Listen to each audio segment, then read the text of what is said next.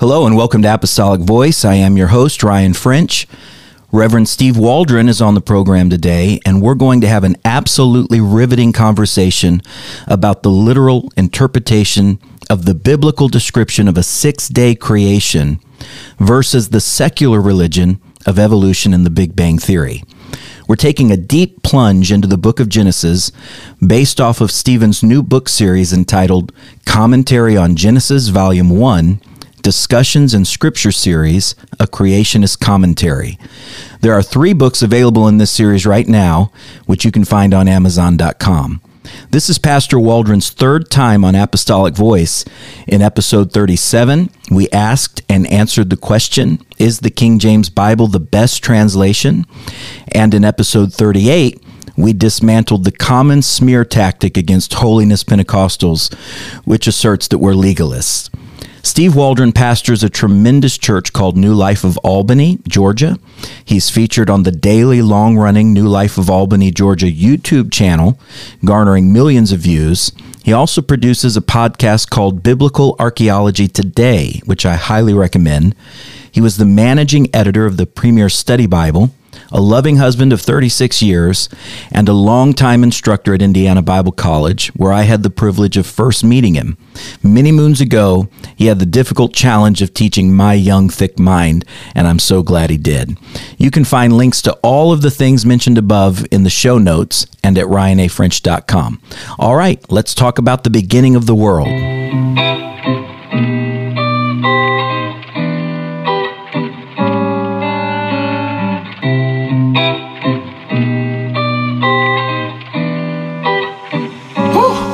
Yeah.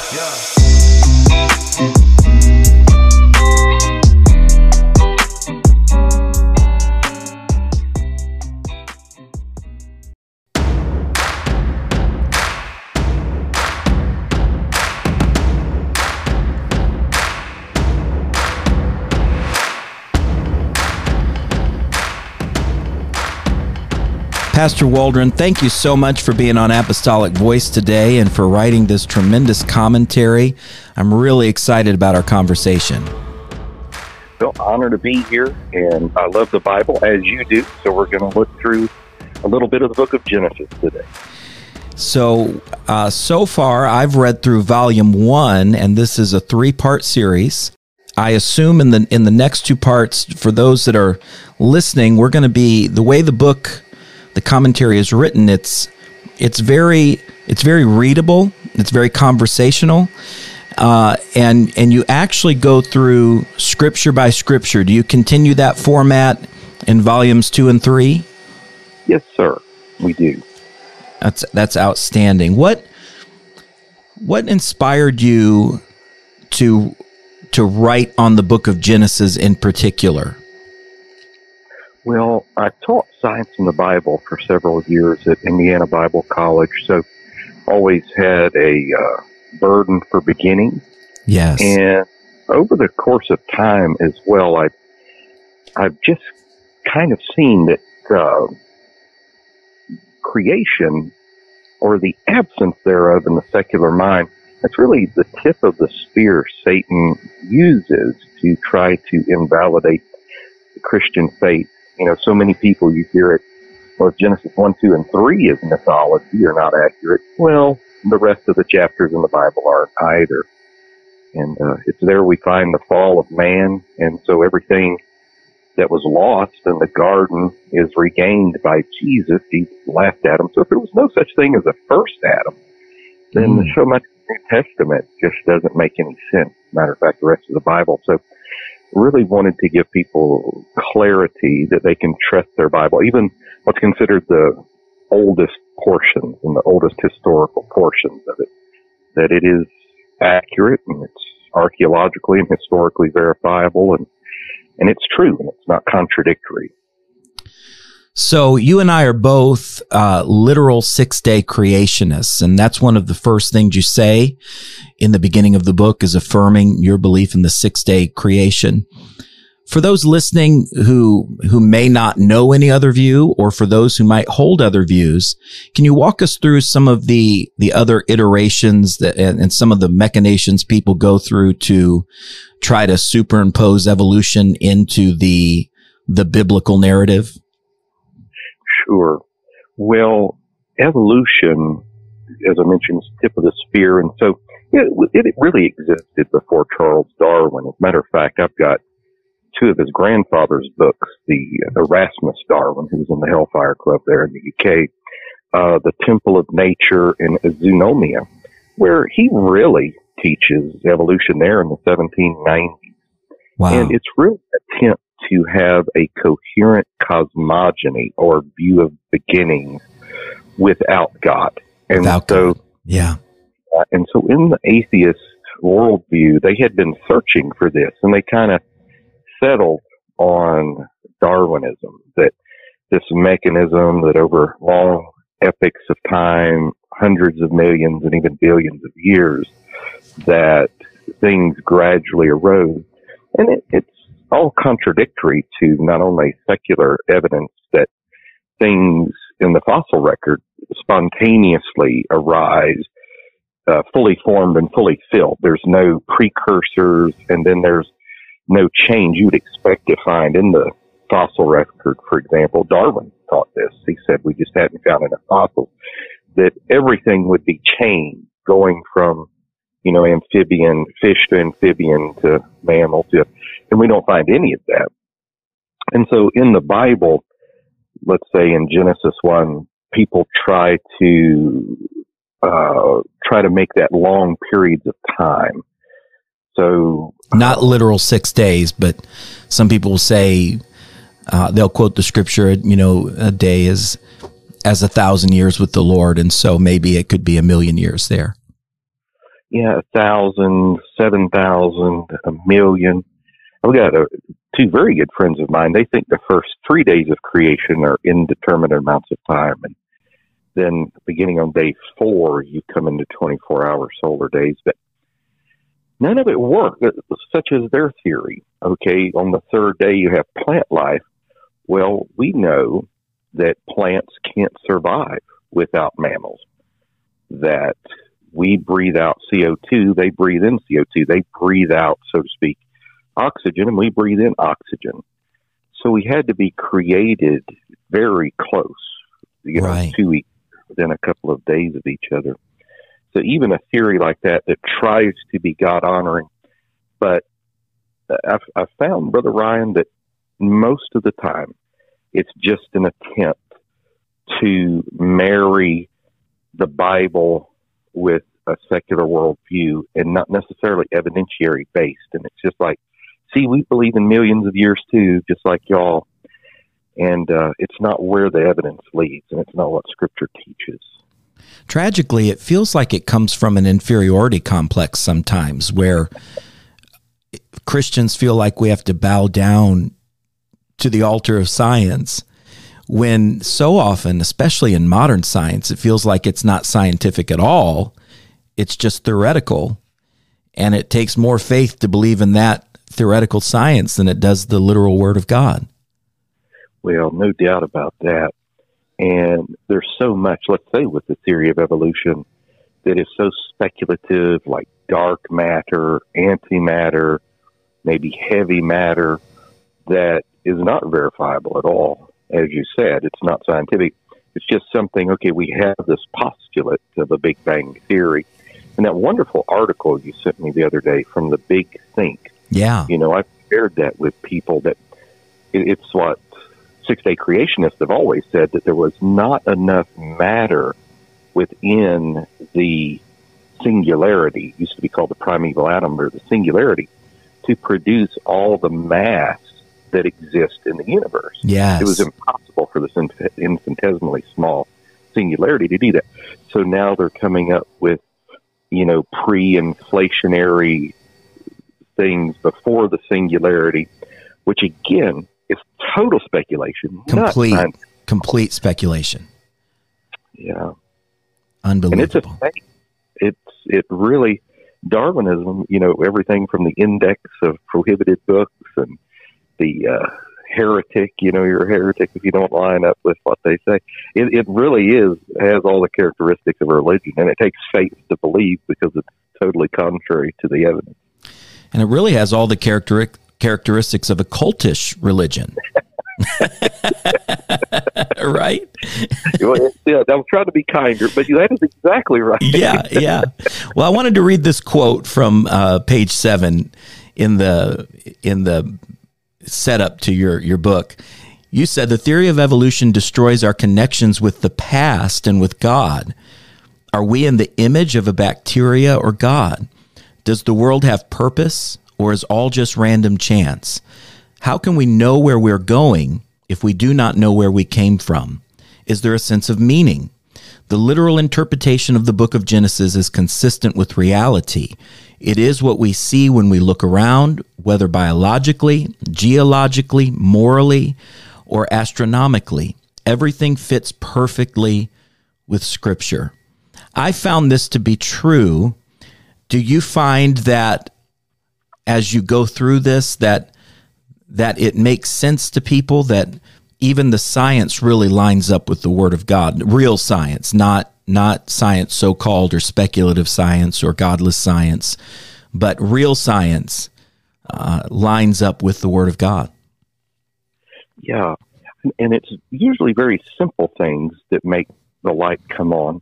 I remember my sister's a nuclear engineer, and she watched that very famous video, Privileged Planet. Yes. It's a wonderful DVD, and it turned her into a six-day creationist. And so it's simple things such as bees need plants. Plants need bees. So they had to be created nearly simultaneously. The harmony we talked about between plants and mammals and plants. Yes. Male and female of each species. There's it's specificity that if you, especially again in the complexities of what it means to be a female and what it means to be a male, that procreation, male and female, had to be created. They couldn't have evolved because for procreation, it takes fully formed and fully filled for that to happen.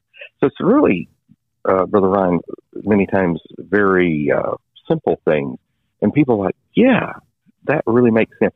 Another statistic that's really helped people too is like when you say, well, the sun is decreasing at the rate of 5 feet a second. Yes. And that's just verifiably true. Well, if you go back just a few thousand years, the sun is far too close to the earth for there to be any life forms. And so, again, and there's many statistics like that, dozens of things such as that the light goes off and they're like, yeah, that things have to be, very young and had to have been created instantaneously by God. And again, the term fully formed and fully filled for procreation to take place. Yeah, the sun is fascinating. You mentioned the moon in the book as well, the tides and I forget the exact reference there, but you mentioned and it struck me. I'd never thought of it that way. How the moon, is it coming closer to the earth? Is that what it is? It's actually receding between 1 3/4 of an inch and 2 3/4 of an inch a year. It's moving away from the earth. Away, that's right. Yeah, but if this process would have been several thousand years ago, the moon would either been captured into our gravitational pull to such an extent it would have crashed into the earth, which would have obviously been cataclysmic, or would be too close to the earth for the tidal systems to work properly, and it would have caused enormous chaos and axis wobble and all of these things. And so, again, that's just another observational thing. Even like topsoil, people wonder where topsoil came from.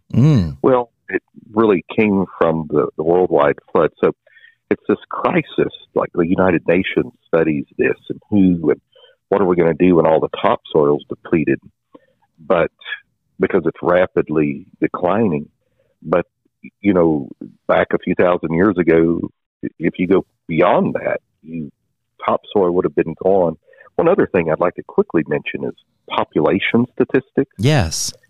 That the population has basically increased somewhere. And let's say if we date the flood using Usher, 2348, 2349 BC, increasing about 1% a year. And that's been accurate, you would get right around 8 billion if you did that. To now, it counts for wars, disease, and all of these things. That the Earth, if the Earth was even another 3,000 or 4,000 years older before the flood, you couldn't fit all the population into all the planets in our solar system. Isn't that something? Because it expounds so much. 1950, the population of the Earth, I think, was 2 billion. You can check my stats on that, but it was somewhere around that. And so it's just exploded. That's just how it goes. And so, again, population statistics show a young Earth. Dendrochronology, which is the study of tree rings. Trees don't just die naturally. They have to have either a parasite disease or wind or lightning or something. Yeah. And, there's no trees really older than 4,000 years of age as well, going back to the flood. There's just a whole host of reasons scientifically to believe in a young Earth, and the founders of modern science, like Isaac Newton, Kepler, and people who laid the foundation for the remarkable discoveries we've got today, Faraday, were all six-day creationists, and were thinking God's thoughts after them, as they said. I remember as a very young teenager, I guess, maybe 13, 14, wrestling with the questions of evolution, as every Christian young person has to do regardless of their upbringing, because the culture just throws it in your face. And you really do have to settle the question in your heart. And I remember very clearly the things that of course, my relationship with God and my faith in God and all of that was paramount to my thinking, but also just logically, I remember thinking, and I'm not a scientific genius by any stretch of the imagination, but I even at 13, I remember understanding if the Earth is millions or billions of years old, and if the sun is basically a big ball of gas, and I know that I'm being extremely simplistic here, that one of two things happens. Either the sun was so large at some point that it would have burned the Earth up, or two, the sun would have burned out at some point, because it's not inexhaustible. It's not an inexhaustible resource. So I remember thinking, so that lends itself to the idea that it had to have been created instantaneously and in a perfect created way to where the world and the Earth specifically could survive and even thrive with the sun. Yeah. And as they bring out, and that's a great point, in Privileged Planets, as they bring out, even the miracle of water, the different properties of water, that like lakes are colder at the bottom until they go to freeze, and they freeze from the top. So they freeze from the bottom, then fish couldn't exist because it freeze all the way up. And so there's several anomalies like that. And even where we're at the Milky Way, we're in an arm of the Milky Way. We're surrounded about 90% by gaseous arms. And as they bring out, it's like something wanted us to observe. Because if we were in that gaseous arm, we couldn't observe. But we're in this little 10% sliver that we can see all around us, all around the universe. And when you get into Genesis and you realize the Earth existed before the stars. Before the stars. That's exactly right. That God created the Earth, then the stars, and they're for signs and seasons and these type things.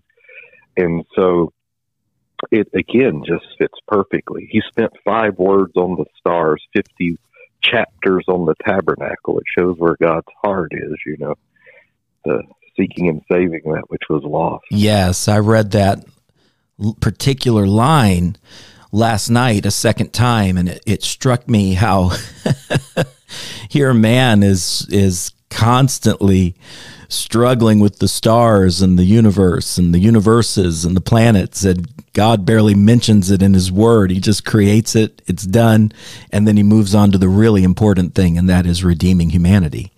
Amen. You said that our heart constantly cries back for Eden.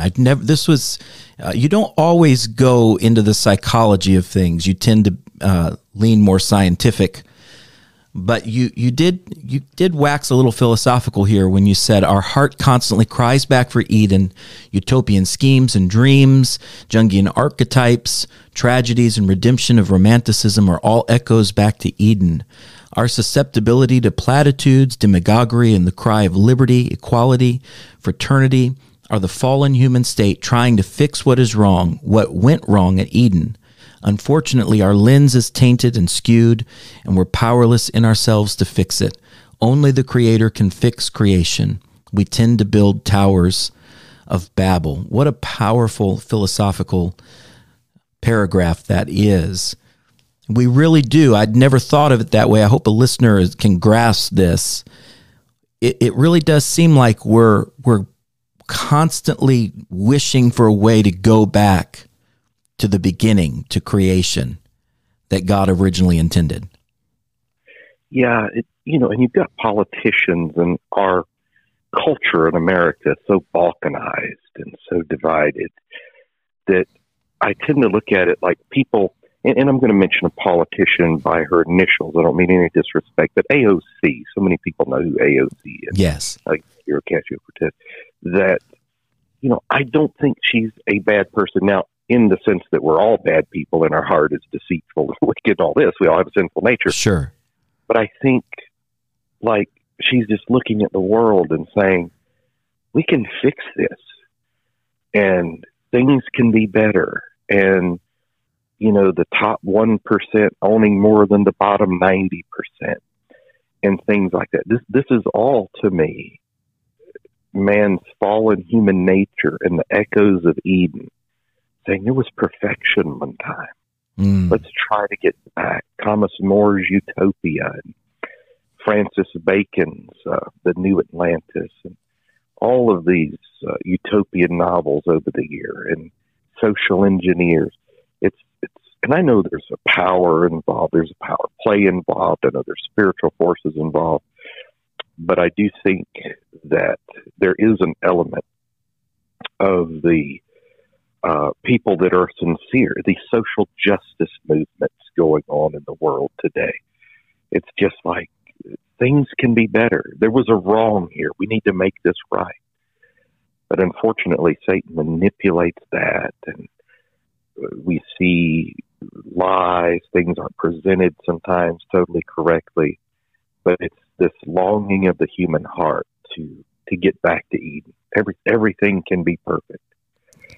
And so often, even our finite desire to make things better or to fix something or to right a wrong, in the end, because we're so tainted, all of us are, that the base instinct can wind up being retribution or vengeance or a get-even mentality, where in righting the wrong, we're actually trying to gain some kind of justice, our own version of justice, and that taints the waters of everything to where we're not actually looking for goodness. We're harming others in the name of goodness.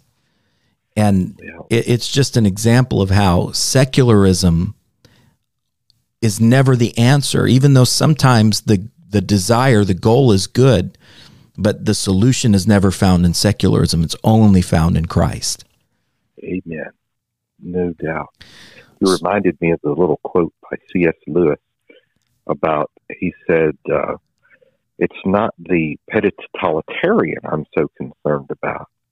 He said it's the moral good crusader And he basically was talking about secularism Yeah. that honestly believes by harming me, they're doing good. Mm-hmm. Because there is no limit to what they will do to harm me if they think they're doing me good.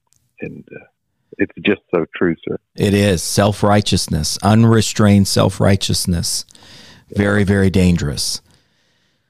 So you lay the foundation. Of course, most people listening know that Genesis is it's the book of beginnings.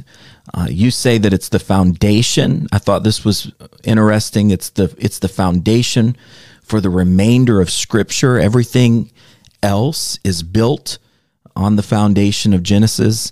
We see death. We see the fall. We see 2,000 years of human history.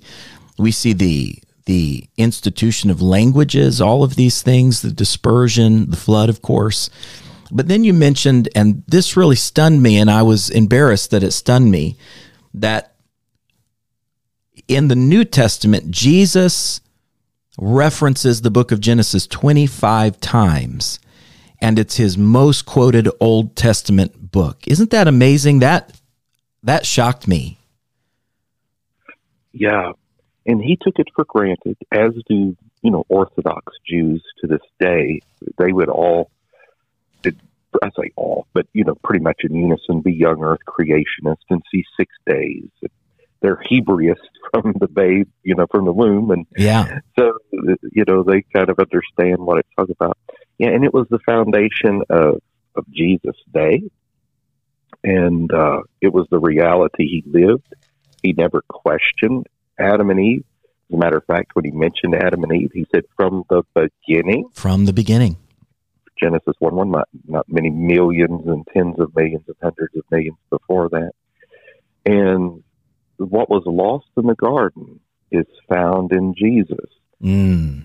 Haley does this fantastic thing in Haley's Bible Handbook. I'm sure it's many other places, of the book of Revelation, the similarities of Revelation in Genesis.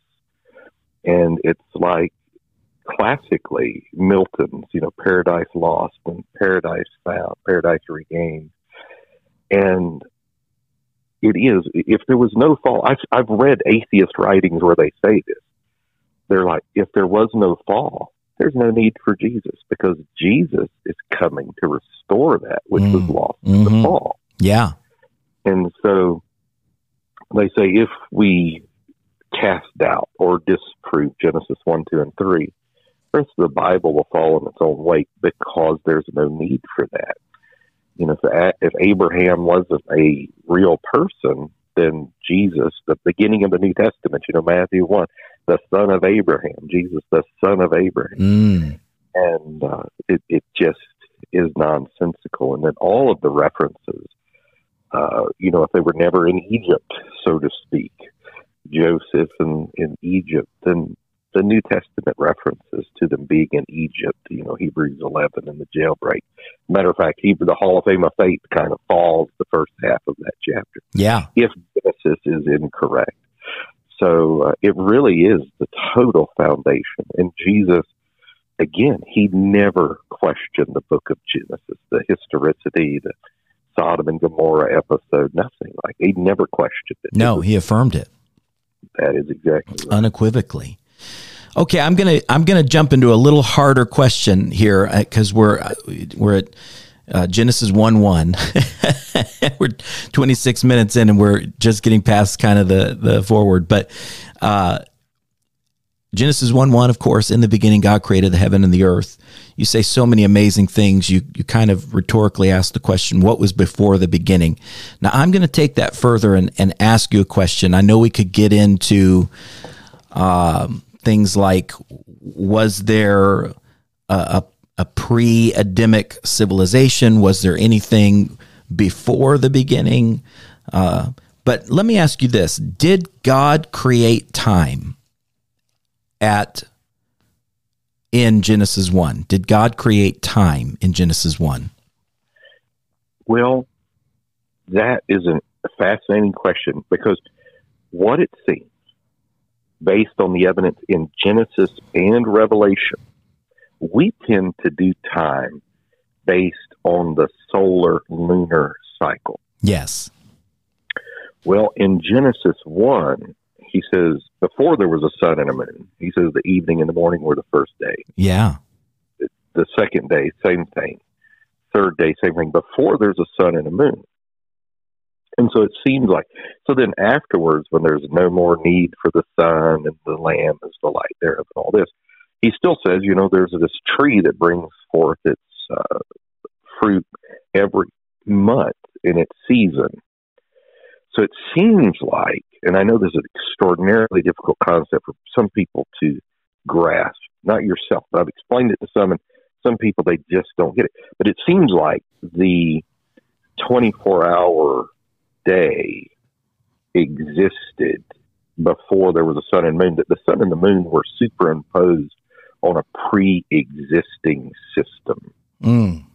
So if that's what's meant by time, then we're not sure. We don't know if God was using that before Genesis 1:1 or not, or if he began that in Genesis with the first day, the evening and the morning, which the Jews still reckon their day from 6 in the evening to 6 in the evening, just predicated on that. So not sure. So it's a hard question, isn't it? No, because I think of God, of course, as outside of time. We know he's not bound by time necessarily. And so the question arises, did time exist in some form? We know God had created the angels it seems anyway, pre-creation of the world, the angels existed. And so did he create some form of time, or could he change time? Apparently he can. Apparently he could. Does that make any sense? I know I'm getting a little off base here. But. No. Well, I did want to bring up just one other postulation that some may have. But again, this is all just postulation. Yes. Because he does exist outside of time. But, okay, if everything was eternal, and we can get into the definitions if there's parsing between eternal and everlasting, all this.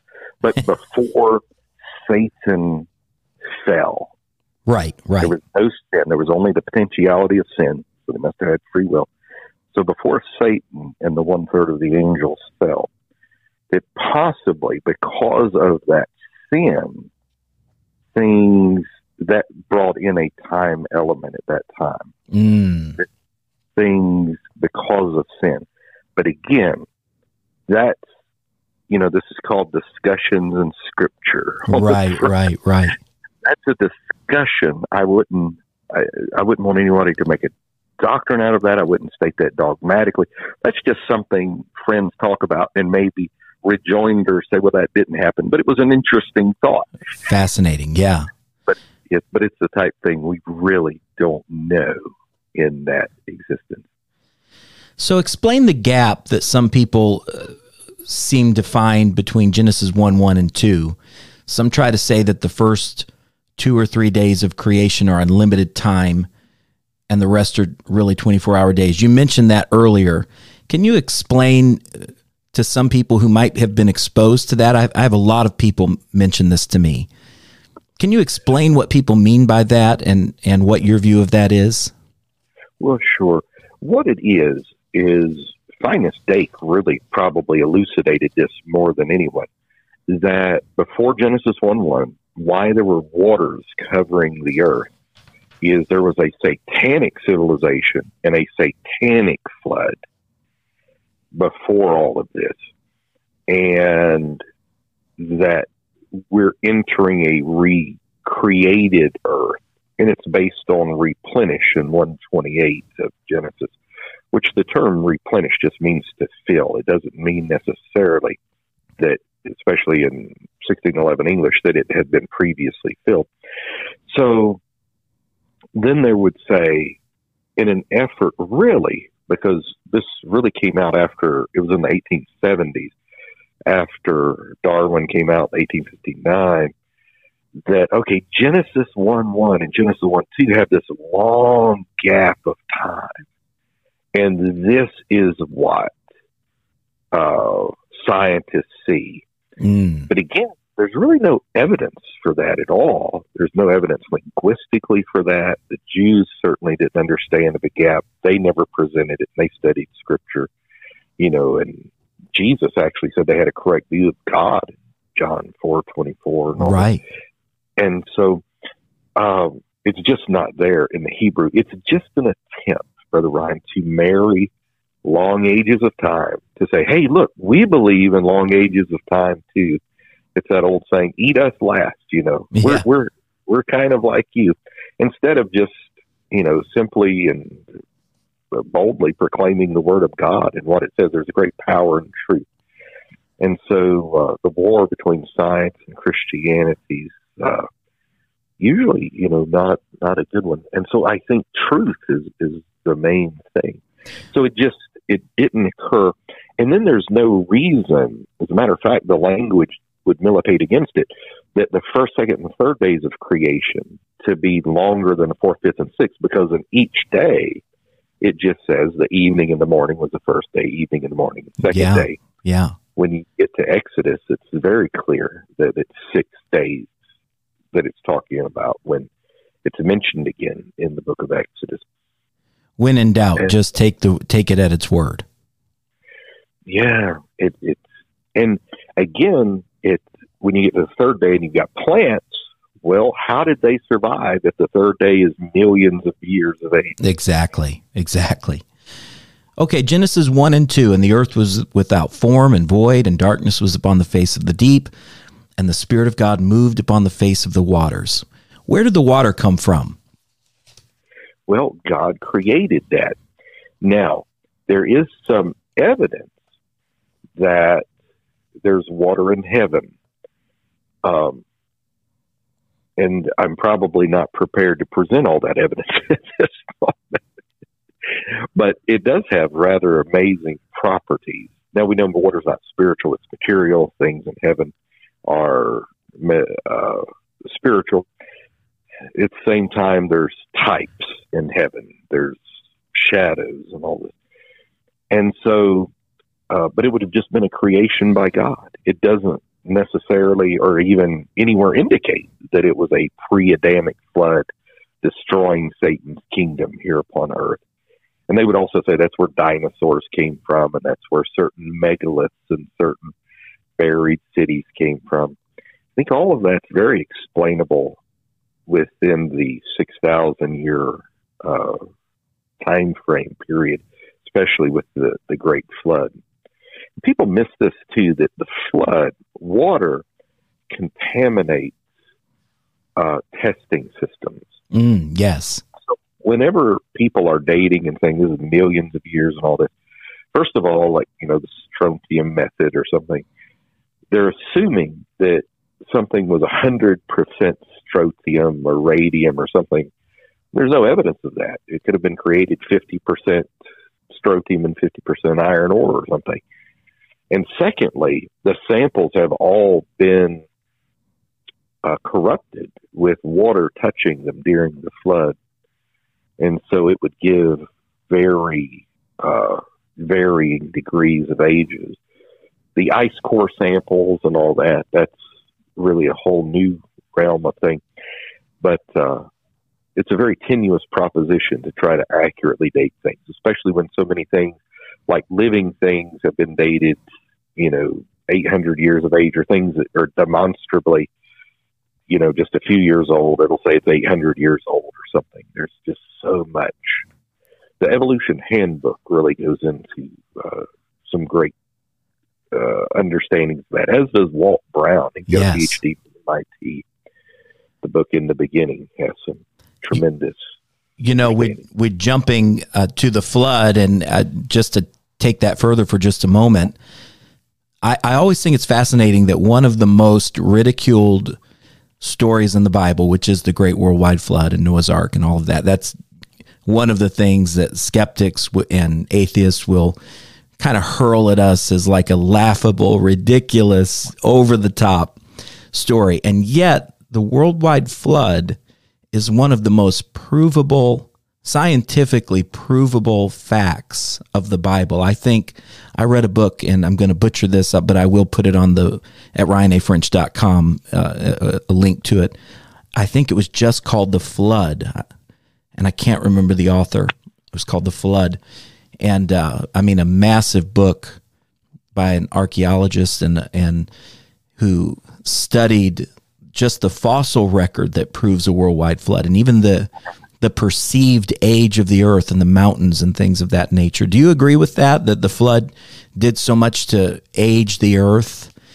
Oh, definitely. Yeah. You know, and another thing, maybe a couple other things quickly about that is, first of all, George Fraser, who was basically an atheist, but he examined flood legends around the world, and he said there were 427 different flood legends around the world. I remember when I was reading the Greek myths, you know, Edith Hamilton's authoritative edition on that, you know, you get the Deucalion, and they've got a flood myth, you know, and even Atlantis, but I go back to that, but Zoroastrian flood myths, and Amerindian flood myths, and Mayan flood myths, and Chinese myths, and that the Chinese lettering system actually refers to the flood. And there's a great book about Chinese letters and Genesis, you know, written, I think, 1978, 1979. I've actually talked to some Chinese natives about this, but it refers to the flood. Like their word for boat, the symbol is like 8 or something like that, referring to the 8 people on the boat. And I know I'm just going like a pinball here, but there's so much there. I just did a podcast the other day on, you know, the Sphinx and the Great Pyramid. Yeah. They now say we're under a minimum of 245 feet of water. And they have a fossilized sea urchin on the Great Pyramid, fossilized. Amazing. And so the people who don't believe in God, they try to say, well, that was fossilized in the limestone that they used. Well, the scientist who discovered it said it's impossible. And he had various reasons of why it was impossible for that to happen. It had to be fossilized while it was on the Great Pyramid. And overwhelming evidence for a worldwide flood, truly. Well, in geology, the only way you can explain geology is through the flood. What most evolutionary geologists won't tell you is what they expect to find is basically found nowhere on Earth. And they constantly find it upside down. And then the whole petrification process and fossilization process, like when Mount St. Helens blew up, you know, one of the trees, it blew a fir tree, I think it was a fir, into Spirit Lake by Mount St. Helens, and then it was filled up with the soot from the explosion, all that. Well, and so it was like a spear. It was straight up and down. And scientists, when they found it, they said, now, if we would have just found this in the wild, we would have said it went through several geological ages and beginning 80 million years ago and extending upwards. When in reality, we all know it just happened in 1981. I think it was 1980, 1981. Right. So, yeah, that's right. The Grand Canyon. Oh, say that now, the Grand Canyon? Well, I was going to say the Grand Canyon has extreme evidence of a worldwide flood. Yes, I was hoping you'd mention that. Yeah, that the Colorado River just could not have carved that out, that it had to be done rapidly. And even the ice ages, what we call the ice ages and all that, was really the flood waters of Genesis 8:22, that seed time and harvest, cold and heat, summer and winter are going to be part of the Noahic covenant. That as the flood waters were receding, they were freezing as they were receding. This is where glaciers come from, and this is where what would be called ice ages were actually just the recension from the flood. And so it all fits very perfectly. What we see, reality, the male and female, the plants, human interaction, all this, all of it fits totally with what happens in Genesis 1. Even languages and dispersion. Yeah, and it doesn't fit with the Atrahasis epic. It doesn't fit with the Enuma Elish or any of the other creation myths, Sumerian creation myths around the world. Those are very obviously mythologies and distortions of the truth found in Genesis. Now, let me ask you a question from Genesis 1:4. God saw light, that it was good, and God divided the light from the darkness. Now, you mentioned this briefly, and you mentioned how light and darkness can't mix. This is a prelude to the idea of separation, and I even see, kind of the shadowing, the foreshadowing of holiness and what it means to be in the light, and all of these powerful things that Jesus alluded to, and so forth. But to come to a scientific question, I have always taught and preached, and maybe you can correct me, that darkness is not a tangible thing. In other words, God didn't create darkness. That darkness existed because it's the absence of light. God created light, that dispersed the darkness. Darkness isn't a created thing. And I've often likened that to evil, that, because the great question that people wrestle with is, where did evil come from? Did God create evil? Well, he couldn't be a good God and create evil. But if evil exists, how could something exist that God didn't create? And so my philosophical response has always been that evil is much like darkness. It's not a created thing. It's just the absence of God. It's the absence of light. It's the absence of the holiness of God. Am I off base with that, or could you correct me, or maybe we could respectfully disagree? I'm just curious what your thoughts are on that process. Well, obviously, in some ways, I think we can't talk universals here, that there are instances where darkness is the absence of light. But it could be, if Satan had already fallen, and this is a big question, even among good conservative scholars. Some people say Satan didn't fall till like day 5, day 6, something like that. Other people would say he fell before that, and the earth was Satan's prison house, so to speak.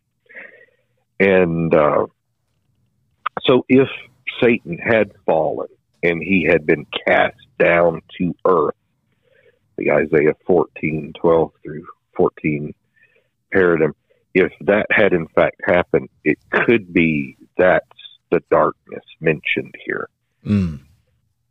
It could be. I'm not saying it is. So much of this, again, I want to refer people to the title of the book. It's not dogmatics in Scripture. It is discussions in Scripture. Yes. So there are certain things we totally agree on. Acts 2:38, oneness, holiness, and all these things. And then there's certain things like, let's talk about that. And so it's obvious darkness was here. It says darkness was upon the face of the deep. And again, getting back to that question where water came from, I mean, it just had to be created by God. God just, in his sovereignty, just as he created earth, he created water as well. Darkness on the face of the deep, the abyss, that maybe that has something to do with the fall of Satan, his angels. And then the light, because you get to 1 John when it's talking about the light, and also John 1, he's the true light that lighteth every man that cometh into the world. These type things that some people say that the light is like the lamb slain from the foundation of the world. My take on that, though, is it says before the foundation of the world, and the world was already here, and so I don't see the connection there. But some people would say that's when the plan of God, the light it's talking about here is the plan of God, because it's obvious there's light before the sun and the stars.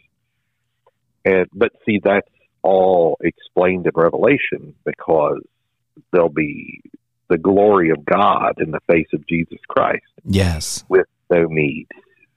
The heavens will be rolled together as a scroll and all these things. And no need for the sun. So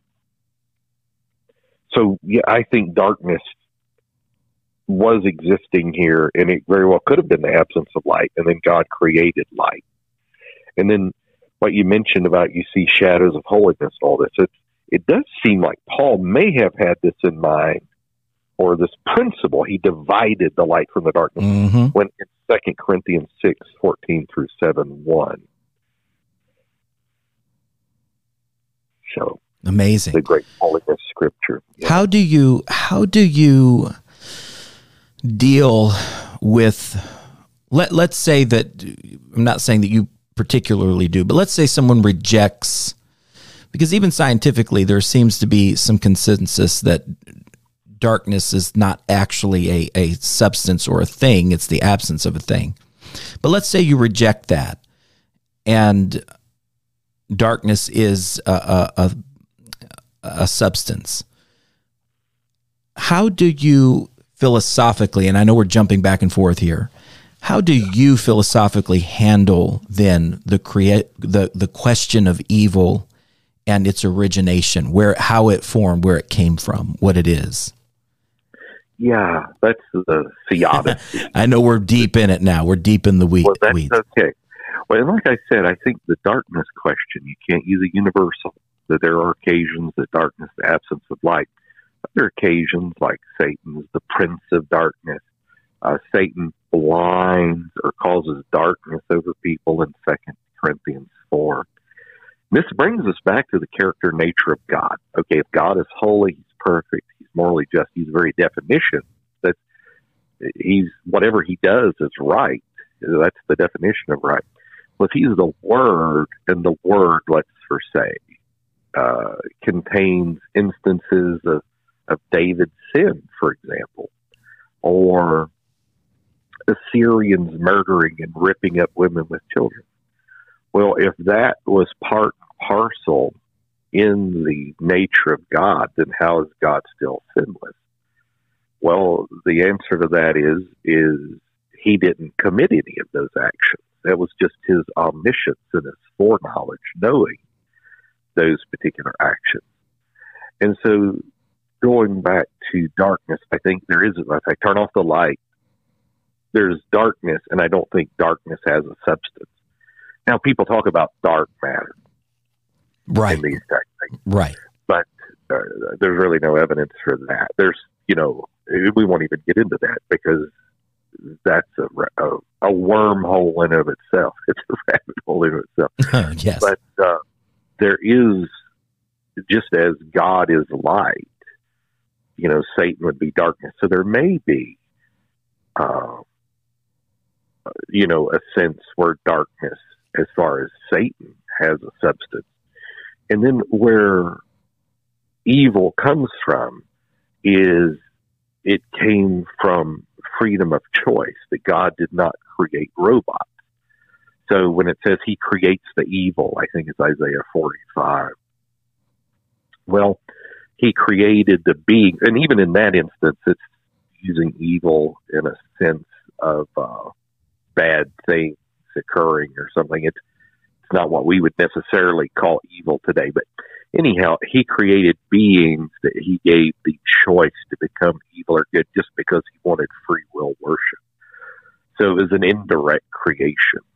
Satan sinned. He's the father of lies. He was the first sinner.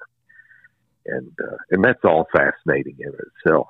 I can't imagine, Brother Ryan, I can't imagine being in the presence of effulgent glory, the glory of God, and not, okay, I could see Satan getting lifted up in pride. I can't see with Satan how he influenced a third of the angels to worship him.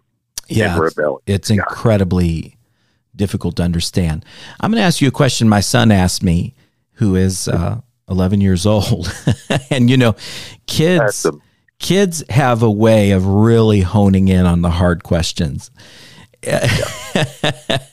and because I was talking about this book and that we were going to be speaking, and he said to me, if God created Satan, or if God, he created an angel who fell and became what we now call Satan. How do we know, for example, when we get to heaven, that the remaining angels there won't fall at some later date and time? Yeah, that's a great question. I do know the Bible very clearly teaches we won't, because when we see him, we'll be like him and all of this. So there will be no possibility of us falling.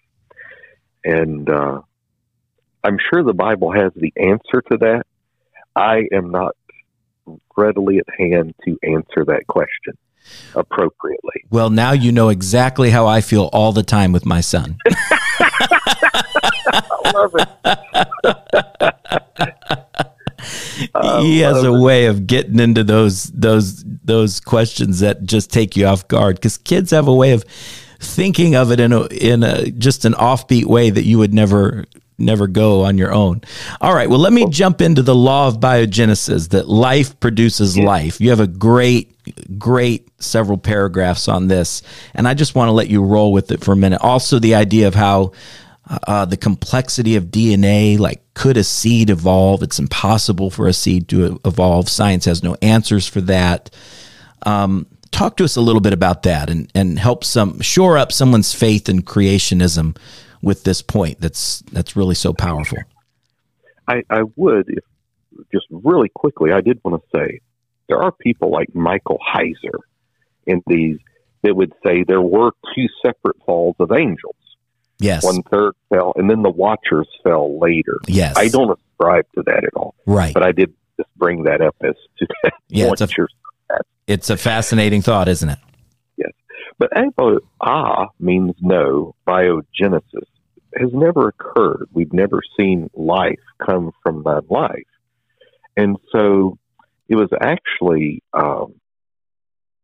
Louis Pasteur who disproved this. He disproved it to such a point, the Theosophical Society with Annie Wood Besant was casting spells on him, because she knew, and they knew, that it totally disproved the theory of evolution.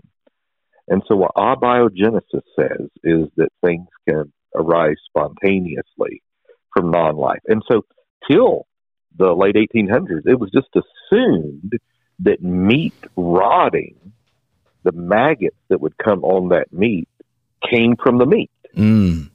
That it just came there. Well, Pasteur made what he called Pasteur's beaker, where he put some meat in there, and then he had a series of like pathways where air could still get in there, but a fly could not get in there. And so he was able to observe the meat decompose with no maggots. And so it was immediately seen that this is scientifically verifiable. It's repeatable. People did repeat it, which is classic science. And it totally destroyed Darwinianism. Yes. At that time. What's the old saying? Bad ideas never die. Right. And, because of man's sinful nature and our fallen human hearts and our susceptibility to lies, deceitful heart. But it did just devastate it. And so then there was a monk as well that did some experimentation, and his name. Let me get his name. I want to say it was Mendel. Yes. Gregor Mendel, Mendelian genetics. And so what he showed is, let's say, rats. If you cut off a rat tail to 1,000 generations, the rat is still going to be born. The next rat generation is going to be born with a tail, because the DNA tells it that. They didn't understand DNA at that time and all that. He's considered really the father of modern genetics.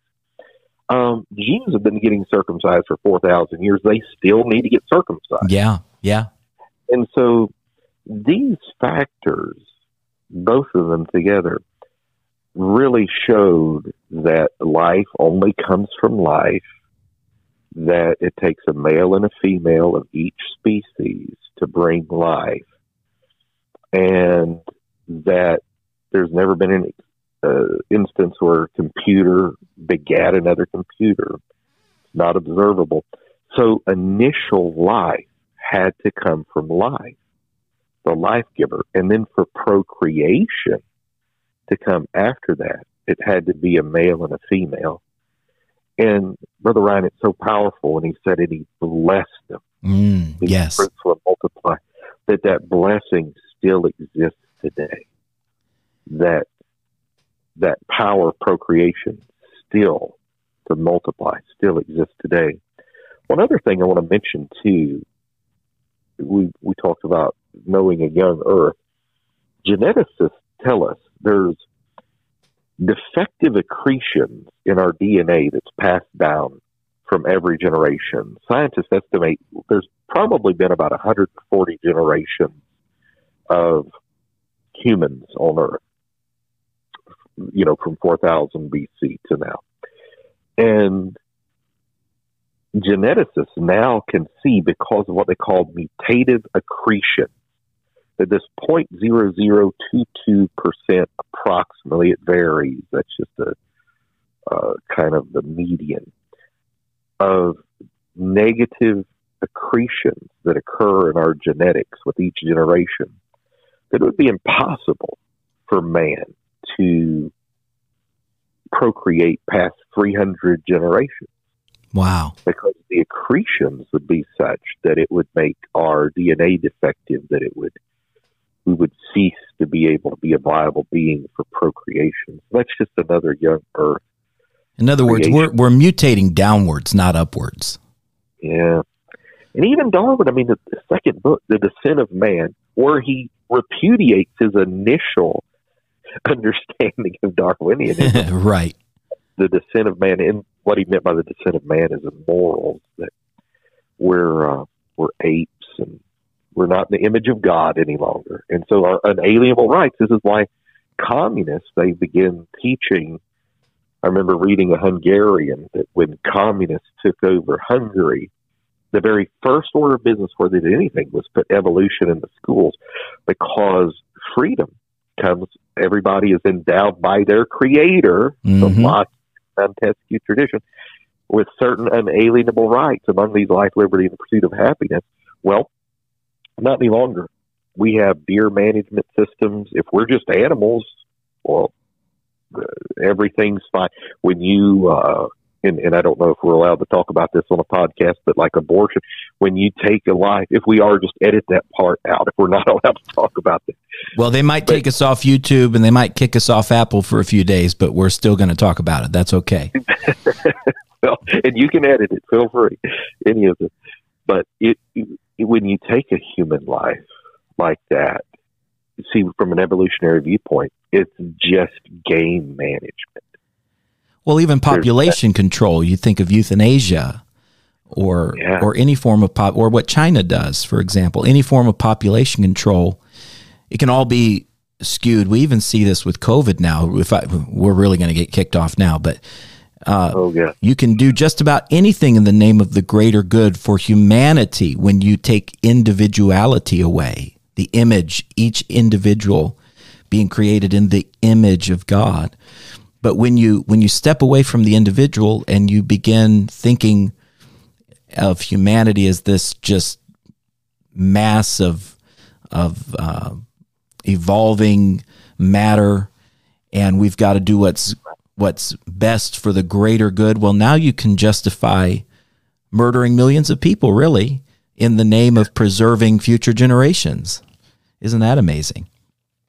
Well, that image-o-di, there's so much involved there.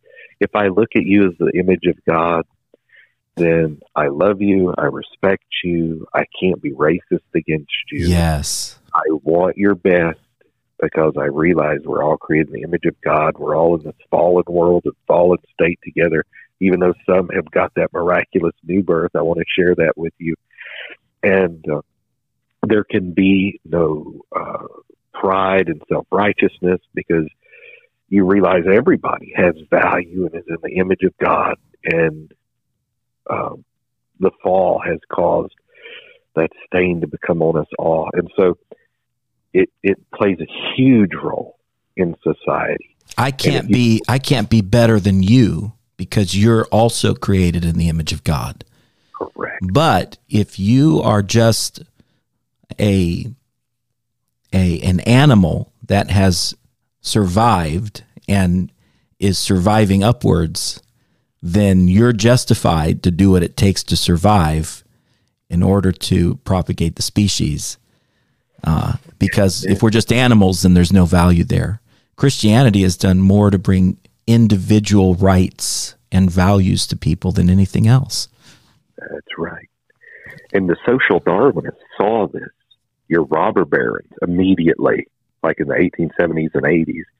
And that's why, because they're like, we were just stronger. We're worth billions of dollars just because we're better. Yeah. We won the battle of survival of the fittest. So it's fascinating if you pay any attention to the atheistic world. Young atheism or the new atheists are really starting to finally come clean and admit that there's a real problem with morality and human goodness when you subscribe completely to a godless world and believe wholeheartedly in evolution, because there really is no foundation. Now we're getting philosophical again, but there's no foundation for goodness apart from God. You can't even define goodness apart from God. And certainly evolution doesn't bring any answers to those questions, that's for sure. Well, that's what I appreciate about Sam Harris. He's an atheist, horrible atheist. But he's trying to say, how do we have morality? Even your Jordan Peterson. How do we have morality if we have no God? Who defines it? Yeah. How do we get it? Mm-hmm. It's amazing. Well, I want to end with this, since we could go another 4 hours, and I hope you'll come back. Please do, and we'll do this again very soon. And by the way, I am going to be sending a free book out to a listener, so all right. I've got an extra one here. I'm going to be sending it out, and I've had a lot of people request books, so I've got a waiting list, and one very fortunate listener is going to receive a copy of what we've been going through today. But I want to end with a oneness question and a oneness thought. One of the most debated scriptures is Genesis 1:26, and God said, "Let us make man in our image, after our likeness, and let them have dominion over the fish of the sea, and over the fowl of the air, and over the cattle, and over all the earth creeping thing, and thing that creepeth upon the earth." So the obvious question and the issue that Trinitarians raise as well, that's obviously an allusion, an Old Testament allusion to the Trinity. He said, "Let us." He's using the plural there.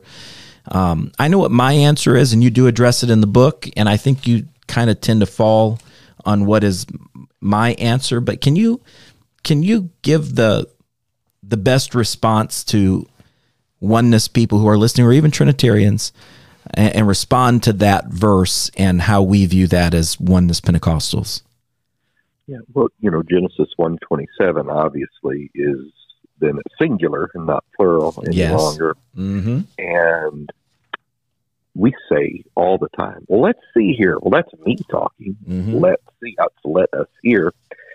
Gesenius, the great Hebraist, he said it was a pluralis majesticulus, that it was just the plural of majesty. The monarchs of England, I've read them, still say, it's still in the dictionary, that this is a definition that they speak with the royal we. The royal we, or the majestic plural. Yeah. Some say that it's the angels. Now, the pushback on it being angels is angels don't create, and that type thing. And so then you have to get in discussion there. it does seem very clear that cherubs, you run into cherubs in Genesis 3, I think it's 22, maybe 24. And if you go to Ezekiel 1, it says the cherubs are in Ezekiel 1:5, the cherubs are in the image of man as well. Now, all that being said, some people say it was he talking, since Jesus was the lamb slain from the foundation of the world, who was foreordained, as Peter said, from the foundation of the world, that he was actually talking, since God dwells outside of time. He's like in the helicopter above the parade, being able to see the end from the beginning and everything in between, that he was talking to the pre-incarnate Christ. Yes, what I was about to say. I was wanting to make sure I was using theologically precise words there. Pre-incarnate Christ. And so I think any of those definitions fit. I remember Adam Clark, he was real big on the cherubim understanding of that. And I think more and more people are. But I think any of those, first of all, it never says Trinity. It never says three. Nothing like that. Singular in 127. So I certainly don't think it demands a Trinity at all. The language doesn't demand a Trinity at all. And it never says the term Trinity or three persons. And there's so many other explanations that you could discuss. And the Jews, who Jesus said had the correct view of God, they never believed it referred to anything other than a monotheistic God, a one God, a personal God, a he, not a they. Well, as you pointed out, Moses, the inspired author of Genesis, was absolutely a monotheistic one God believer. So he wasn't postulating a revelation of a triune God, certainly. I talk to Trinitarians a lot on our YouTube channel, a lot. And that's one thing they really struggle with, is just personal pronouns. That God, several thousand times in the Old Testament and in the New Testament is referred to as a he, not a they. He's a he. Yeah. Well, he's aren't they. Right. And if we're in the image of God, well, we're one person. People, they'll say, well, that's the psychological model of the Trinity. Your body, soul, and spirit. I'm like, but I'm one person. Right. I'm not three persons. I'm not three. I'm one. And I do have an authoritative name. I can't go around signing checks right. with my soul or something like that. I have to use my name.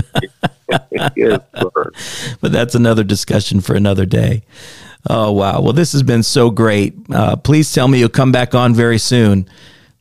Well, I'd love to, and thank you for having me. It's always a joy just to sit and chat. Sometimes I forget we're on a podcast. I'm just loving talking. I am too. I am too. These things, listening to what you're saying and hearing your insights. I love it. It's so much fun. Well, I want everyone to go out and buy the book. I've got all the links in the show notes and also at ryanafrench.com.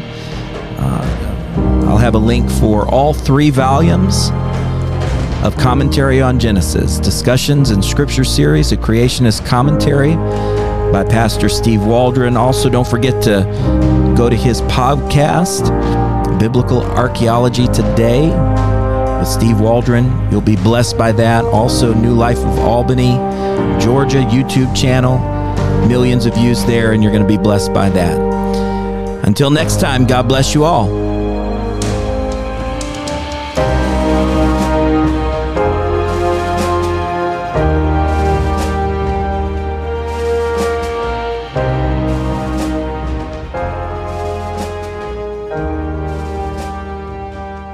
Thank you.